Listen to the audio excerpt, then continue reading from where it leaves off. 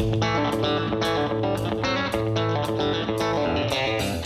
Abby Holscher with Slayton Holscher Farm in San Angelo, Texas. You're listening to the latest news in Texas agriculture on Texas Ag Today. Welcome to Texas Ag Today, a daily look at the latest news in Texas agriculture. Texas Ag Today is produced by the Texas Farm Bureau Radio Network, with the largest farm news team in the Lone Star State. Now here's the host of Texas Ag Today, Kerry Martin. Hello, Texas. We are once again locked, loaded, and ready to roll with another edition of Texas Ag Today. So why don't you jump on in with me and buckle up? We're going to take a ride around the Lone Star State as we cover the most important industry in this greatest state in the nation, Texas agriculture. In the news today, we've seen a lot of cattle sell this summer, but we've seen a lot of sheep and goats sell also. We had some really big runs at the big sheep and goat auctions here in the state, and they're slowing down as we near the end of the year. We'll have more on that coming up to kick off today's show. My name is Kerry Martin. I'm your host, along with the largest and most experienced farm news team in the Lone Star State. And we're all standing by to bring you the latest news in Texas agriculture, from the piney woods of East Texas to the rocky ranges of the Trans-Pecos, and from the Panhandle down to the Rio Grande Valley. We've had plenty of negative things to say about the crop situation in the Texas High Plains this year, but there are producers with some good stories to tell. I'm James Hunt, and you'll hear from one such farmer on Texas Ag Today. South Plains farmers are finally starting up the cotton harvest again after delays due to wet fields. I'm Tom Nicoletti. I'll have a report from West Texas on Texas Ag Today. We'll have those stories plus Texas wildlife news and a complete look at the markets all coming up. We have sold a lot of sheep and goats here in Texas this year, with the drought sending more animals to market than usual. Benny Cox runs the nation's largest sheep and goat market at Producers and Cargyle in San Angelo. Back in the summer, he was selling over 11,000 head a week in a 2-day sale. But that has slowed down as we've moved into the fall. Yeah, we had a lot of bigger sales through the summer, but it's back off now, which it's time, around deer season. They generally back off and or these numbers do, because they, these bigger properties where they take advantage of this deer, leasing for deer hunting. Most of those people try and get everything done so they can back off and tend to those hunters for a month or so. So they'll come back where it rains or not. They usually get their money before fall anyway. So anyway, it used to be a little more exaggerated than it is now, but these numbers have gotten down into that 4,000 range. Actually, 3 weeks in a row, it was a little over 4,000. It's 5,000 last week, but it looks pretty light. This week, we've got to get to 4,000 before we'll have more, Cox says they've gotten enough rain in his area of Texas to get sheep and goat herds through the winter with a decent amount of browse for feed. Texas landowners will soon have another tool to aid in the control of the ever-growing feral hog population. The Texas Parks and Wildlife Commission has approved a proposal that allows aerial wildlife permit holders to use unmanned aerial vehicles or drones to track feral hogs at night to help hunters on the ground. Hunting exotics or any other type of wildlife from drones remains illegal at any time, as is drone-mounted weapons. Feral hogs have become such a bad problem here in Texas that a valid hunting license is no longer needed to hunt hogs on private property. Agriculture groups have written to the White House asking the administration to help prevent a possible rail worker strike that could be devastating for agriculture. National Cotton Council's Robbie Minnick says they also sent a letter to Congress asking for the same thing.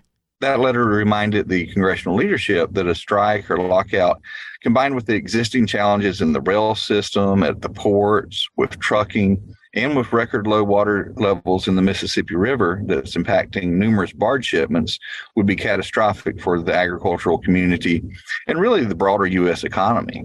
The group say resolving the issue before November 19th is necessary to ensure uninterrupted rail service. saying it could be critical for agricultural inputs like ammonia, which could be embargoed starting as early as next week. They say a rail strike would be catastrophic for not only agriculture, but the entire U.S. economy. There hasn't been much good news to report in Texas agriculture this year, but James Hunt did find one good story to tell. When it comes to the Texas High Plains crop situation here in 2022, a lot of what you hear is pretty gloomy. So it's nice to get this upbeat assessment from Greg Glover. It turned out to be a fairly good year. We ended up losing most of our cotton because of the early on heat and just lack of rain. So we were able to just focus pretty much all of our water, James, on our corn and forage sorghum. So we just kind of bunched up our water where everything had a good gallons per minute, and that really helped this year. You could tell the difference that it did. So that made our yields where we focused pretty good. The corn Glover and his family grew in their Western Panhandle operation this year was turned into silage for local feed yards and dairies. And he says they got a pretty good price, too. With this lack of rain the last couple of years, this feed demand, there's not enough feed for the mouths to be fed right now. Maybe if it'll start raining, it'll catch back up. But until then, the forage market's pretty good. Either with silage or just the hay market is pretty high. And now a new season is underway, with Glover hoping things turn out well for his wheat crop. You know, the price is good. If we can get some winter moisture, I think we got enough that this wheat will survive through winter. You know, I mean, it'll make it through winter and come out of dormancy. But it would be nice if we were able to get some snow or some rain. It would indeed. But overall, we got to hear some positive thoughts from Greg Glover on his family's crops. Tomorrow, we'll hear what he has to say about how things have been going on the cattle side of their operation. I'm James Hunt on the Texas Farm Bureau Radio Network. Cotton harvest is picking up steam on the Texas Southern Plains. Tom Nicoletti checks in with Eddie Griffiths for an update.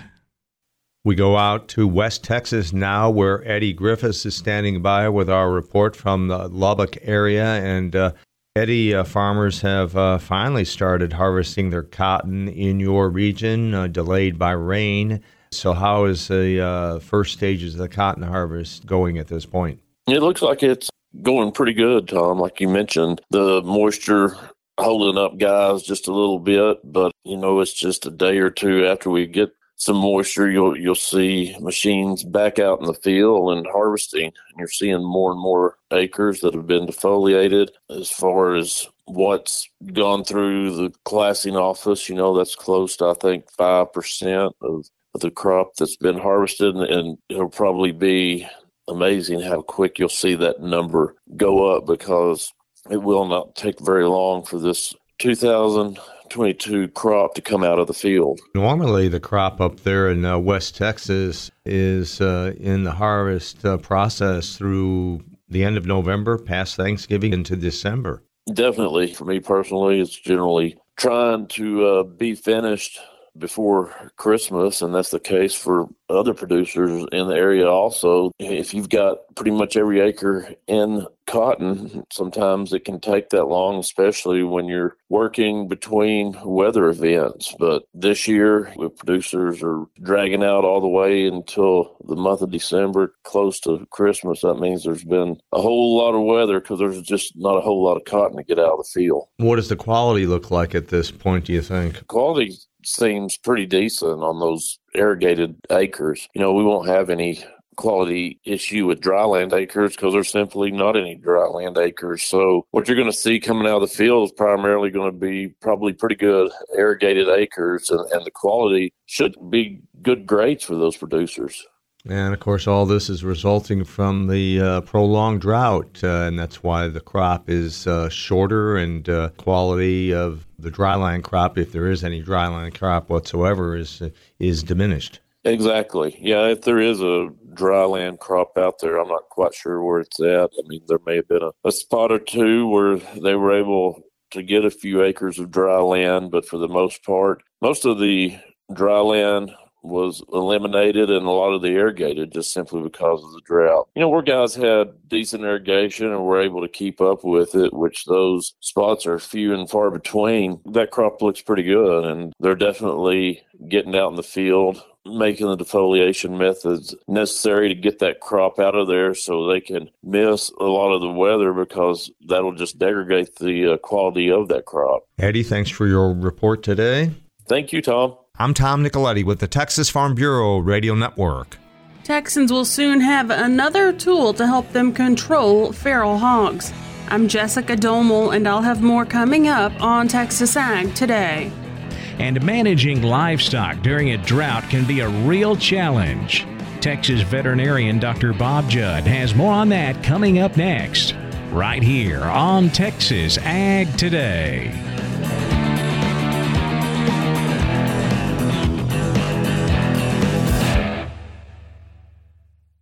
Support comes from the Texas Tribune, a nonprofit news organization hosting a multi-day complimentary event exploring the future of rural Texas, discussing what's next for education, broadband connection, healthcare, the rural economy, and more. November 17th through the 18th in Lubbock, on Texas Tech University's campus and streaming live online. More at texastribune.org/events. We're keeping you informed on everything happening in Texas agriculture on Texas Ag Today. 2022 gave us one of the worst droughts in recent memory. Dr. Bob Judd says managing livestock during drought can be a real challenge. Darren Redfern indicates at drovers.com that there are 3 critical time periods that occur during a drought, and these are immediately before the drought, during the drought, and after.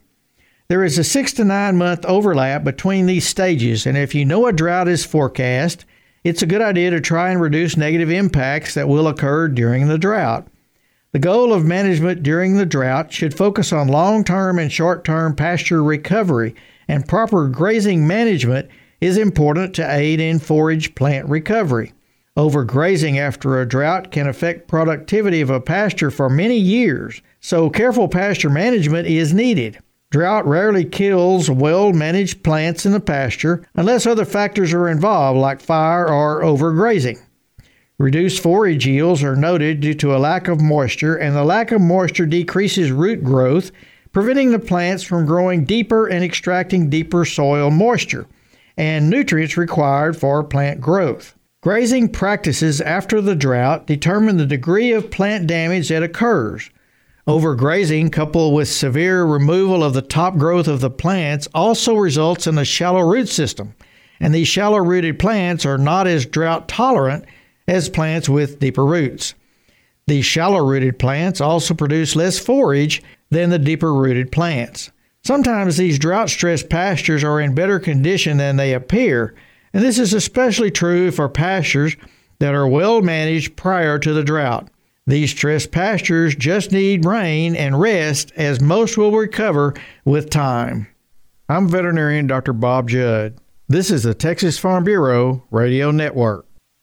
Texans will soon have another tool to help control wild hogs. Jessica Domel has the story in today's Wildlife Report.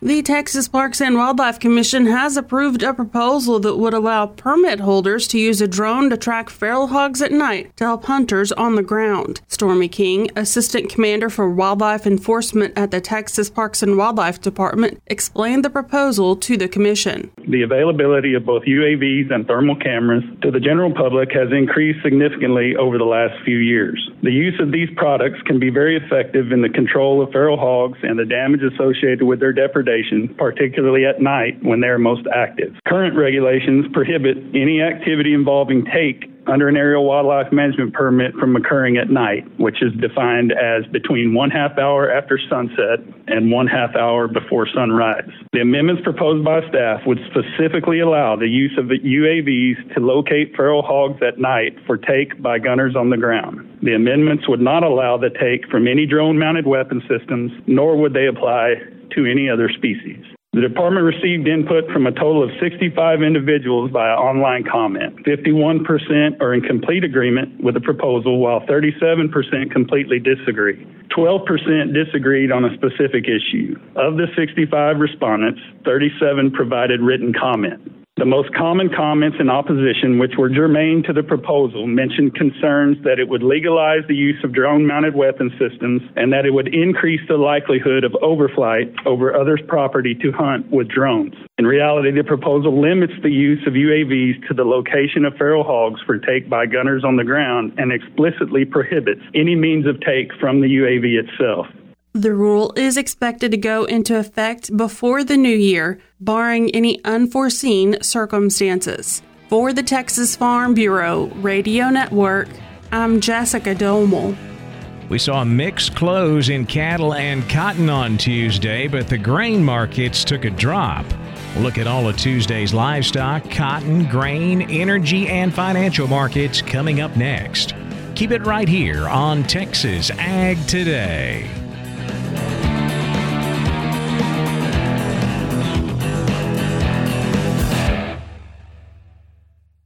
Texas Farm Bureau has served farm families in rural Texas for nearly 90 years. We're pleased to offer new affordable health care coverage choices for all Texans through Texas Farm Bureau health plans. You do not need to be a member to inquire and apply. Plans are available anytime. There is no open enrollment period. Our United Healthcare Choice Plus network of providers is one of the largest available. For more information about the different plans, how to apply, or to get a quote for you, your family, or your small business, visit tfbhealth.com. We're giving you the market information you need on Texas Ag Today. The cattle complex traded mixed on Tuesday. We ended up closing mostly lower, the exception being the nearby contracts in both live and feeder cattle. December live cattle was unchanged at $153.05. February down 25 cents, $154.77, while April live cattle dropped 30 cents to close at $158.25. Same thing on the feeders. The nearby was higher, the rest of the contracts lower. November feeders up 5 cents, $178.27. January down 2, $179.90, while March dropped 10 cents, $182.15. Cash-fed cattle market still quiet on Tuesday. Asking prices here in the South at $152 this week.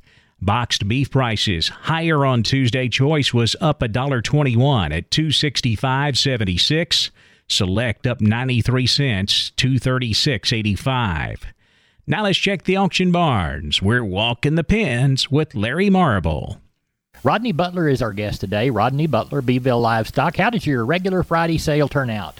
Overall, we had a good market. I thought the lighter steer calves and the lighter heifer calves might have been a little higher this week. Just thank the dear Lord for the rains, and the heavy calves sure were active. Good. How much rain did you get? We had anywhere from an inch to some places to inch and a half down here. Well, that's good. Walk the pens with us. All right, we had 448 head of cattle, 2 horses, and 6 goats. And that whole market was active. Your 2 to 300 pound steers were $1.26 to $1.50. Heifers $1.20 to $1.40. 300, 400 pound steers $1.36 to $1.82. Heifers $1.25 to $1.55. Your 400, 500 pound steers $1.40 to $1.83. Heifers $1.34 to $1.58. Your 500, 600 pound steers $1.38 to $1.66. Heifers $1.34 to $1.80. Your 600, 700 pound steers $1.28 to $1.50. Heifers $1.30 to $1.43. 700 to 800 pound steers were $1.35 to $1.40, and heifers were $1.29 to $1.31. The cow market was pretty strong, pretty steady Friday. They brought anywhere from 30 to 71 cents. Packer bulls brought from 50 to $1.03. Young stocker cows, we had few of those. They brought anywhere from 69 to 96 cents. With some bred cows dollaring out around that 800, and our pairs we had Friday brought anywhere from 900 to 1250, sir. What are you anticipating for this next Friday? I know of several bunches of cattle coming again this week. I know of probably right at 100 calves. There'll be mostly black baldies coming from one-man steers and heifers, and then I know of several other little bunches coming Friday, sir. Tell everybody how to get a hold of you, Rodney. Yeah, if I can help you market your cattle, call me at 361-358-1727 or call me on my mobile, 645-5002. Thank you, son. Talk to you later. Thank you. Take care. Neighbor, that's our livestock auction market report for today. We'll see you next time right here as we walk the pens. I'm Larry Marble for Texas Ag Today. Thanks, Larry. Back over to the futures market now, where lean hogs finished lower in Tuesday's trade. December hogs dropped $1.47, 85.57. February hogs down 55 at 88.50. Class 3 milk was mixed with November milk unchanged, 20.90 a hundredweight. The December contract up 43 cents, same price, 20.90 a hundredweight. Had a mixed trade in the cotton market on Tuesday. Traders keeping an eye on what could be Hurricane Nicole, expected to hit Palm Beach County, Florida, then move north up through Georgia and the Carolinas. And a big portion of the cotton crop in those states is susceptible to damage. Also, traders positioning themselves ahead of Wednesday morning's USDA World Agriculture Supply and Demand Report. The average trade guess for domestic production is 13.62 million bales. Ending stocks expected to be 2.73 million. That is down from last month's 2.8 million. We closed with December cotton up 19 points, 87.68. March cotton was down 9 at 85.74. December down 21, 78.51 cents. The grain markets headed lower going into the USDA report. December corn dropped 8 1/4, 667 1/2. March cotton down 7 3/4, 673 3/4. Double-digit losses in both hard and soft wheat in Tuesday's trade. December Kansas City wheat lost 11 1/2, 945 3/4, while December Chicago wheat was down 18 cents, 827 3/4. In the energy markets, December natural gas down 67 cents at 627. December crude oil down $2.51, 89.28 a barrel. The financial markets were higher Tuesday afternoon. The Dow up 340 points at 33,167. The Nasdaq up 53, 10,618, while the S&P was up 21 at 3,828. That wraps up our look at the markets, and that wraps up this edition of Texas Ag Today. My name's Kerry Martin. Hope to see you back here next time as we cover the most important industry in this greatest state in the U.S. of A., Texas agriculture. Thanks for listening to Texas Ag Today. Be sure to subscribe to our podcast on Apple Podcasts, Google Podcasts, or Spotify. For more Texas Ag news and information, check out our website at texasfarmbureau.org. or tfbradio.com.